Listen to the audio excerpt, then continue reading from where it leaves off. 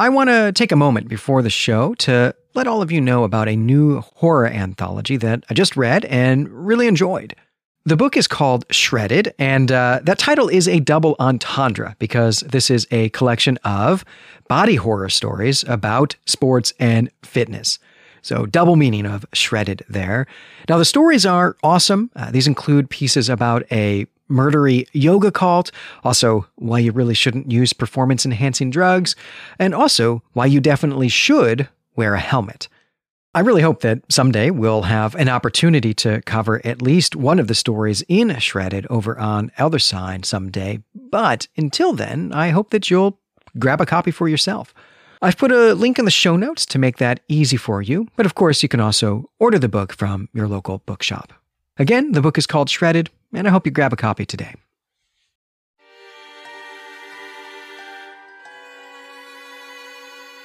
Welcome back to Elder Sign, a weird fiction podcast by Clay Temple Media. I'm Brandon Buddha. And I'm Glenn McDorman. This episode, we're going to be talking about The Thing in the Weeds by William Hope Hodgson. This was originally published in 1912. This story was nominated to us by a Patreon supporter, and that is the way we get a lot of stories here, and we love it. So thank you so much. Yeah, this is awesome. This is the fourth installment in Hodgson's Sargasso Sea stories. We've been doing these in order, so we have read the first three, though it's been a long time actually since we've done any of them. So I was really excited to get back into this cycle of stories here. And actually, I guess at this point, then we're going to be halfway through. So I'm already dreaming of a wrap up episode. But all of that is far in the future. And this is the shortest of these stories. I also think it's probably the most straightforward. So I don't really want to give anything away here at the top of the show. So I think, Brandon, let's just get straight into it. Yeah, there is a really fast way to recap this episode. There's a slow way as well. That's what we're going to do. But the quick way would just be to give you an immediate answer to the question, what is the thing in the weeds? And maybe that would be enough for this story. But as I said, we're taking the longer way around because that's what we do on this show. So The Thing in the Weeds is a story told from the first-person perspective of a ship's third mate. He tells us in the first sentence that what we are about to read is an extraordinary tale. The narrator remembers so much about the night that this tale took place on because of the happenings, the extraordinariness. And here the phrase "the happening" is used here. It's an M. Night Shyamalan movie. I don't know. Watch it at your own peril, I suppose. But Don't. I should mention here that in this story, The Thing in the Weeds, for this ship, the trade winds have really moved the ship further west than the narrator had ever been before or since. All right, so on the night that this story is taking place, the narrator was walking on the weather side of the poop deck with the first mate. It was between 10 and 10:30 p.m., and the two men are talking about the superstitions that are held by old sailors when they begin to smell something pretty bad. The smell is strong, though it dissipates from time to time, and it's a smell that is familiar to the narrator, and everyone on watch can smell this odor. No one likes it. I mean, they ask around and call around the ship. The first mate eventually says that the smell reminds him of an old derelict he was once on that smelled like, quote, centuries-old bilge water, dead men, and seaweed. So it's a rough combination of smells, I think. And while these men are working on what the precise components of this unsavory olfactory situation is, mist rolls in, and everything gets super quiet. And then something from the mist seems to knock off the first mate's cap as he's looking over the ship's railing. I mean, something actually does knock off his cap. It's just, it seems to be invisible from the mist. And then the narrator hears something near the rail where the first mate has just been. So the narrator tells the first mate to hang back a little bit while he goes to get a light. And then when the narrator returns with the light, the first mate is gone. This is an interesting way to open a scary story, I think, right? Hodgson immediately leans into a description that's really quite rich in sensory material, but it's not sight or sound, which are, usually our horror cues. Rather, it is smell, which we can associate, frequently with the disgust or revulsion, which we get here, but not usually fear. But then Hodgson does take us right into the fear. He gives us a quick descent into horror mode with the arrival of silence and mist. And it makes, whatever's going on here, makes it seem supernatural. Though I think that really at this point, we know that that's not going to be the case, because simply that's just not how Hodgson has operated in the previous Sargasso Sea stories, right? There's not really ever been a supernatural element, but this feels like the arrival of Dracula.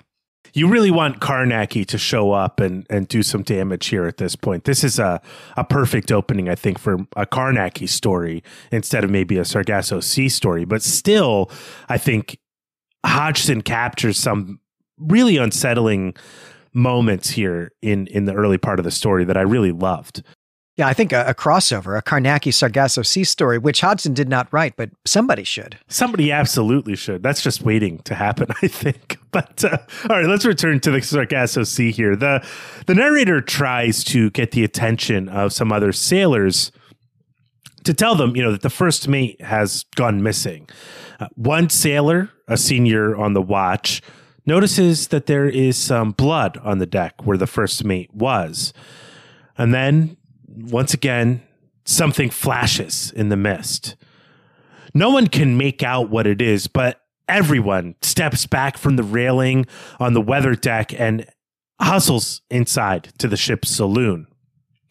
Once they're inside the ship here, the narrator finds the captain. His name is Captain Geldy, and he tells him what's been happening on first watch here. The captain gets out some revolvers and he passes them around, really only 3. And so now a few men, including the captain and the narrator, head back up to that poop deck. The mist is still heavy, and the narrator points out the blood on the deck to the captain, and then everyone starts hearing some weird sounds. Something is moving down on the main deck. The captain orders some of the men back inside the ship, and so they leave to be safe. And so now it's just the captain and the narrator standing around outside, hoping to confront the thing that's now on the main deck. They hear it moving around, and the captain says, you better answer me, as they're calling out to him, or else he's going to shoot his gun. But rather than a voice, the men outside hear a loud slamming sound and then silence. Then they hear a second crash and the baaing of sheep. And then the captain is like, let's go. So they do. They go back inside the ship. And that's the end of chapter 1. I didn't tell you, but there are 2 chapters to this story. Yeah, you left out the best line here, which is when the mate says, "What the devil's this hanky-panky?" I wanted you to read it, Glenn. I didn't think I could do it justice. Well, I'm gonna start using that more often. I'm gonna use it to the point that no one ever wants to hear me say it again, which is probably a point I've already reached, really, to be honest. But no, seriously, thinking more about what's happening here, this is the part of the story I think that drags a bit. We have encountered this type of section in each of these Sargasso Sea stories. It's a section that really just relies on the layout of the ship. What I mean by that is that, Hodgson gives us these characters running to this part of the ship and that part of the ship, and then yet another part of the ship. And he does this in a way that, is probably terrifying to experience, right? If you were really there on the ship, and Hodgson himself had a lot of experience of ships. But I don't really think that these moments of these Sargasso Sea stories are told in such a way that it frightens me. And for me, at least, that's because what I end up doing is trying to build a mental map of the ship. Like, I'm not coming equipped with enough sense experience of what it is to be on a ship that I end up intellectualizing this too much, trying to figure out where everyone is and what's going on. But even still, there is an actual best line here, which I will read into the microphone because I think this is just magnificent. The narrator says, "And all the time there was upon me the brutal, frightening expectancy of something reaching in at us from out of that everlasting darkness and mist that held all the sea and the night, so that we were just three mist-shrouded hidden figures peering nervously. And that line really gets me. And I just wish that Hodgson had spent more words building up this mood rather than giving us the layout of the ship, giving us a lot of running around, because boy, that mood there, that's killer stuff. He sets up what could be a great series of events so well by having the first mate go missing. And that should be the establishing of the stakes here. But then he doesn't follow through. Nobody goes missing after that. Everybody's safe inside. This is no Ripley on the Nostromo, right? This is just people running around a ship, feeling fear, but nothing happens. And so there's a disconnect, I think, between what Hodgson is accomplishing on the prose level in terms of telling us that his characters are afraid, and then the reader feeling fear, which is really what you want, I think, in a horror story. It's what you go to horror for. Right. Yeah, I hadn't thought about this in terms of, Alien, but that's kind of what is happening here. And yeah, Alien and its imitators, and also the things that the creative team behind Alien were drawing on sort of more immediately are, I think, probably successors to exactly this type of story. And so, this is a place where I don't want to bang on Hodgson too much for not understanding, our sensibilities, our horror sensibilities here in the early 21st century, many of which, perhaps even most of which, have in fact been shaped not by what's on a page, but by what's on a screen of some sort. But it's hard also, not to read this and think, I would like to write a story like this or read more stories like this that play into those sensibilities more, and to see where, Hodgson could have tweaked this or tweaked that. It's certainly a manner in which I engage with, any of these stories that are 100 or more years old. Well, let's return to the story then. We're in chapter 2, and everyone is inside the ship waiting for dawn. They're too terrified to go see what's on the main deck. But as the day comes on, the captain lets the crew know that it's time to handle the situation. He and the narrator and the second mate head out from the saloon back topside. They open the door, and it still really smells bad. And it's silent outside, and it's still misty, so nothing's really changed except that it's not dark. The men investigate the decks and find out that the hen coop has been shifted around. So that was at least one of the sounds that they heard the night before. And now the sun is burning off the mist, so they can see things a little bit more clearly. The ship has basically been marooned in a sense, or becalmed in a sea of weeds. The weeds surround the ship for a quarter of a mile. And yeah, now we've got the weeds here from the title. So that's pretty cool. And we know that the thing isn't the ship. So now we need to know what the thing is in the weeds. And they look down, the men look down into the water, into the weeds, and they see a giant eye. And then the thing moves, and it's a giant squid. So if you want a super short recap of the story, it's this. The thing in the weeds is a squid. But as we move to the end of the story now, there's a quick action scene because the captain fires at the squid. Seems like a kind of silly move, but it causes the squid to attack the ship. As I said, this is a foolish action, but the narrator and the captain have more than just pistols with which to attack the creature. They have blasting cartridges. So they light one and they toss it at the squid, and it blows up, either killing or badly wounding the squid, which slides back into the sea. Then the breeze kicks up again, and the ship hightails it out of there. But what of the first mate? Well, he didn't die. He just fell through the skylight into the sails. The team gets the first mate to bed, and when they get clear of the weeds, they look back and they see something slithering, and they're glad to be clear of the weeds and of the thing in them, and back to the regular loneliness of the sea. And that's the end of it. Yeah, loneliness of the sea is just another great phrase here. In fact, let me just read the whole line because it's awesome. And we sailed away northwards with strengthening trades, and left that patch of monstrousness to the loneliness of the sea. And I just love this line. It's got some sadness to it. It's kind of wistful, even. There's a real beautiful sense of melancholy here. I guess we'd call it bittersweetness or something like that, where yes, this night was terrifying. This whole event was extraordinary, maybe super ordinary.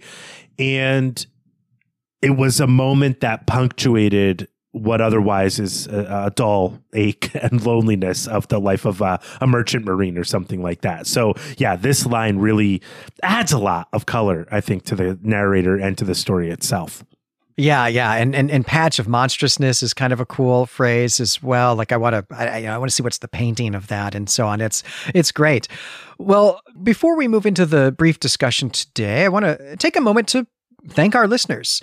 So behind the scenes, something we don't really talk about all that often, but behind the scenes, we went almost 5 months without recording a regularly scheduled episode of this show. And we've been back now for really just an episode or two. And so when I got those all done and put together and I went to schedule those episodes with our hosting service, I noticed that we've had nearly a 15% increase in downloads for really all the episodes of the show. And that is entirely due to you. It's entirely due to our listeners sharing our episodes on social media, talking about us on discussion boards, places like Reddit and Facebook and that sort of thing, and also reviewing the show on various podcatchers. And that's all because of you. We haven't done anything to promote ourselves really very well in a long time. And we just wanted to take a minute here to say that we really appreciate that work that you all have done in helping new listeners find us, which of course helps us stay on the air. So thank you for that. It is the way that we get the word out on the show. We haven't really been able to afford marketing as a network. And so for you, our listeners, to spread the work that we do here through word of mouth, through reviews, really helps us. And so if you're wondering how you can support the network, one way you can do it is obviously becoming a Patreon supporter, but another way is to get the word out. Post episodes you like on Twitter, on Facebook. Join a subreddit that shares an overlap with what we do on the show and recommend episodes, or just review us so we become more visible in the search engines where people are looking for podcasts that are doing the type of work we do here. But yeah, I have to echo your thanks, Glenn, here. The people that have been doing this, who have been supporting the show, it's so big. It's so important to us. And we love it. And it's honestly, we're honored by your participation as listeners of our shows. So thank you so much. Yeah, I was really surprised when I saw what the numbers were, and I just really, really appreciate it. So again, yeah, thank you so much. But let's do what we're here to do, which is talk about this story. So we'll get into the discussion segment here. Look, this is the shortest of these Sargasso Sea stories, and so I think this is probably going to be the shortest discussion segment too. I mean, I've really only got two topics here, and the first is kind of a lark. And what I want to do, Brandon, I think we have done this before in some of the previous installments in this series, is try to find a link with the previous stories. Do you have one here? Are there any characters you think that we've encountered before? I mean, anything other than the fact that, they all take place in the Sargasso Sea. I don't know. I mean, there's this mention of the derelict, which feels like it's meant to call to mind the mystery of the derelict, which is the last story in the Sargasso Sea cycle that we read. And so I get the sense that maybe that derelict broke free and was a ghost ship, and this other guy found it with another crew that he was on and boarded it. And, it smelled as bad as you'd expect a ghost ship to smell, where there's still dead bodies on it. But I don't know. This question intrigues me, and I hope you have found more than I did. No, that's the only answer I had as well. And I had to go back and kind of reread that story to see if the descriptions lined up. And I think it is probably worth reading what the mate says here, because the description's pretty cool. He says, "I'll tell you what it smells like, mister. And that's like a mighty old derelict I once went aboard in the North Atlantic. She was a proper old timer, and she gave us all the creeps. There was just this funny, dank, rummy sort of century-old bilge water, and the dead men and seaweed. I can't stop thinking we're nigh some lonesome old packet out there, and a good thing we've not much way on us."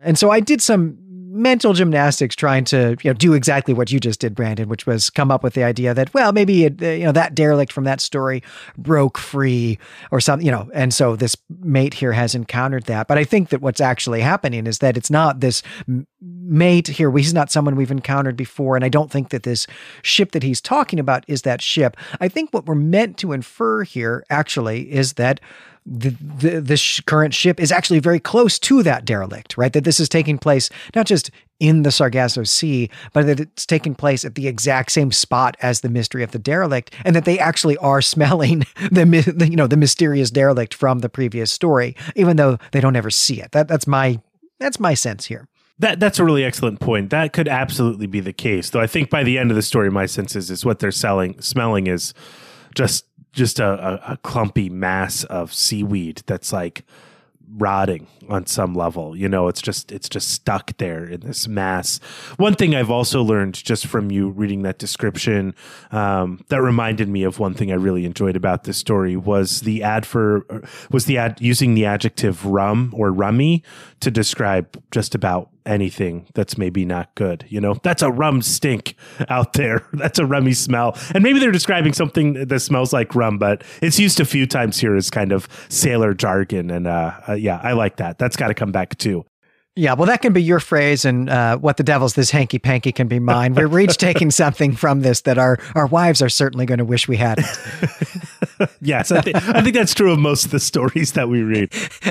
Yeah, fair enough. We should let them do an episode of the show someday just so they can air their grievances. But, all right, well, I've got a bigger question here. It's really more conceptual. As I said during the recap segment, I was really approaching this story with my own writer's hat on and thinking about how I might like to write a story about, a monster on a ship and, how does the crew deal with that and that sort of thing. And thinking about how I would go about doing that, especially if I were setting it in, the 19th century or maybe the early 20th century on a sailing ship. How would I go about writing that for an audience that's more contemporary to us?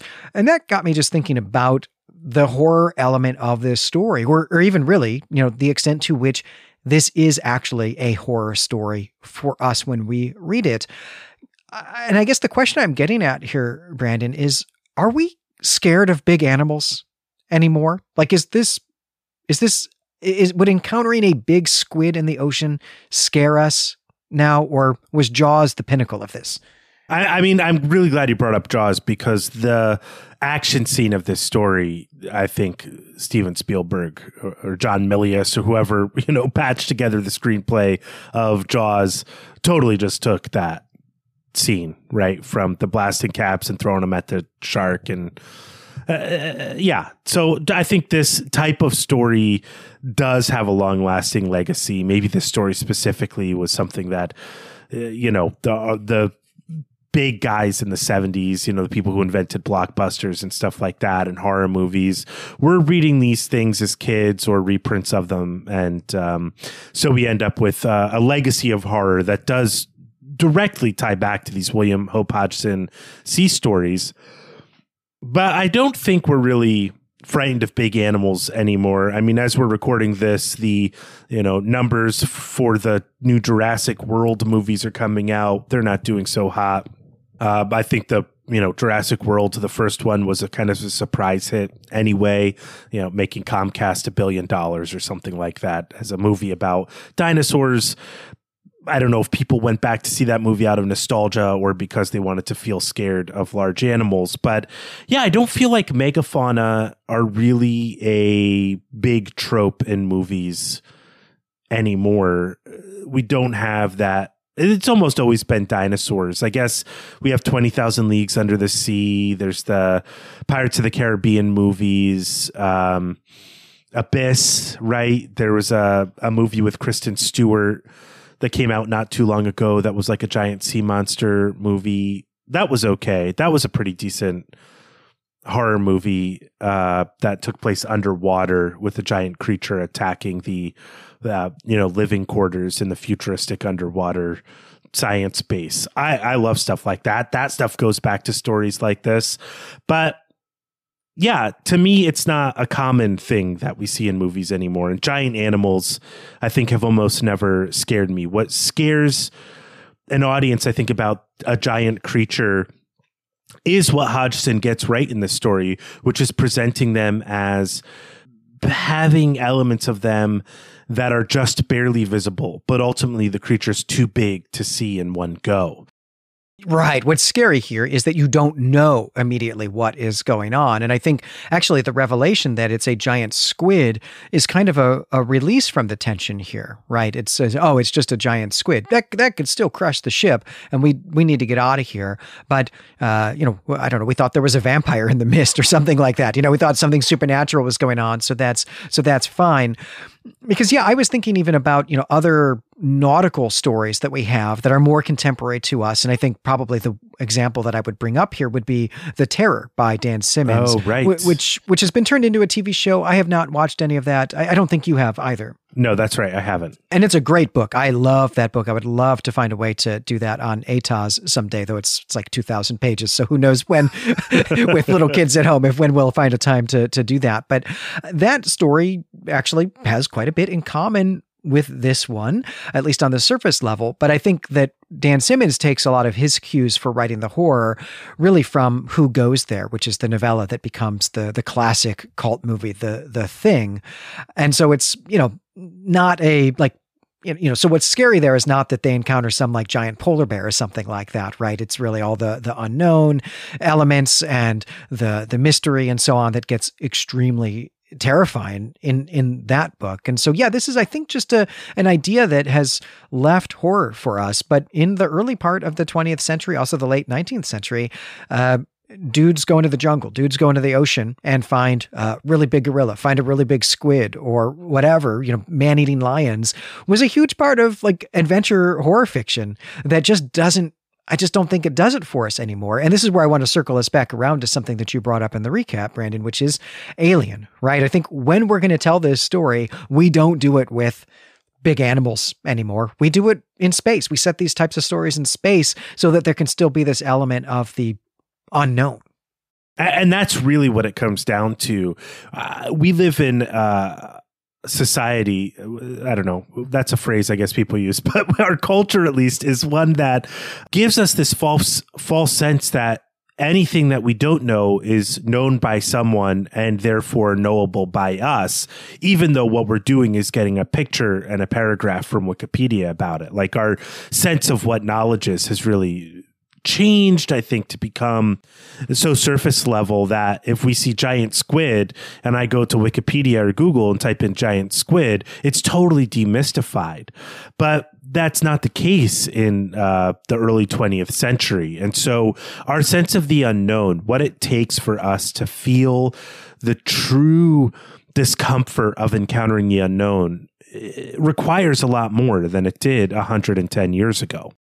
Yeah, I blame zoos, right? I blame zoos for this. Yes, there's a big difference in seeing a grizzly bear in a zoo than encountering one by yourself in the wilderness. They are both experiences I have had, and they are very different experiences. Yeah. You really ought to be scared of a grizzly bear, it turns out. You really ought to. But yeah, we've been desensitized to that. And so this type of horror just doesn't work for us anymore. And that makes me sad. This story ends on kind of a sad note. And I think my thinking about horror as a genre through the lens of this story has made me a little bit sad this week as well. And I think that's probably a good note on which to bring this episode to a close. So I'm Glenn McDorman. And I'm Brandon Buddha. And let me just encourage you to rediscover your sense of wonder if you're able to. Don't go to Wikipedia with every question. Just don't know stuff, maybe, and you'll be able to enjoy William Hope Hodgson's stories a lot more. But in any event, this was a blast to do, and we're really grateful for our Patreon supporters. You can find us and our other creative projects at claytemplemedia.com. Before we go, I do want to say thank you again to all the listeners who help spread the word about our shows by writing reviews and talking about us on social media. As we said, that is a huge help. It's paid off recently, and we're just extremely grateful for it. Next time, we're going to be back with the short story Super Frog Saves Tokyo by Haruki Murakami. And until then, we greet you and say farewell.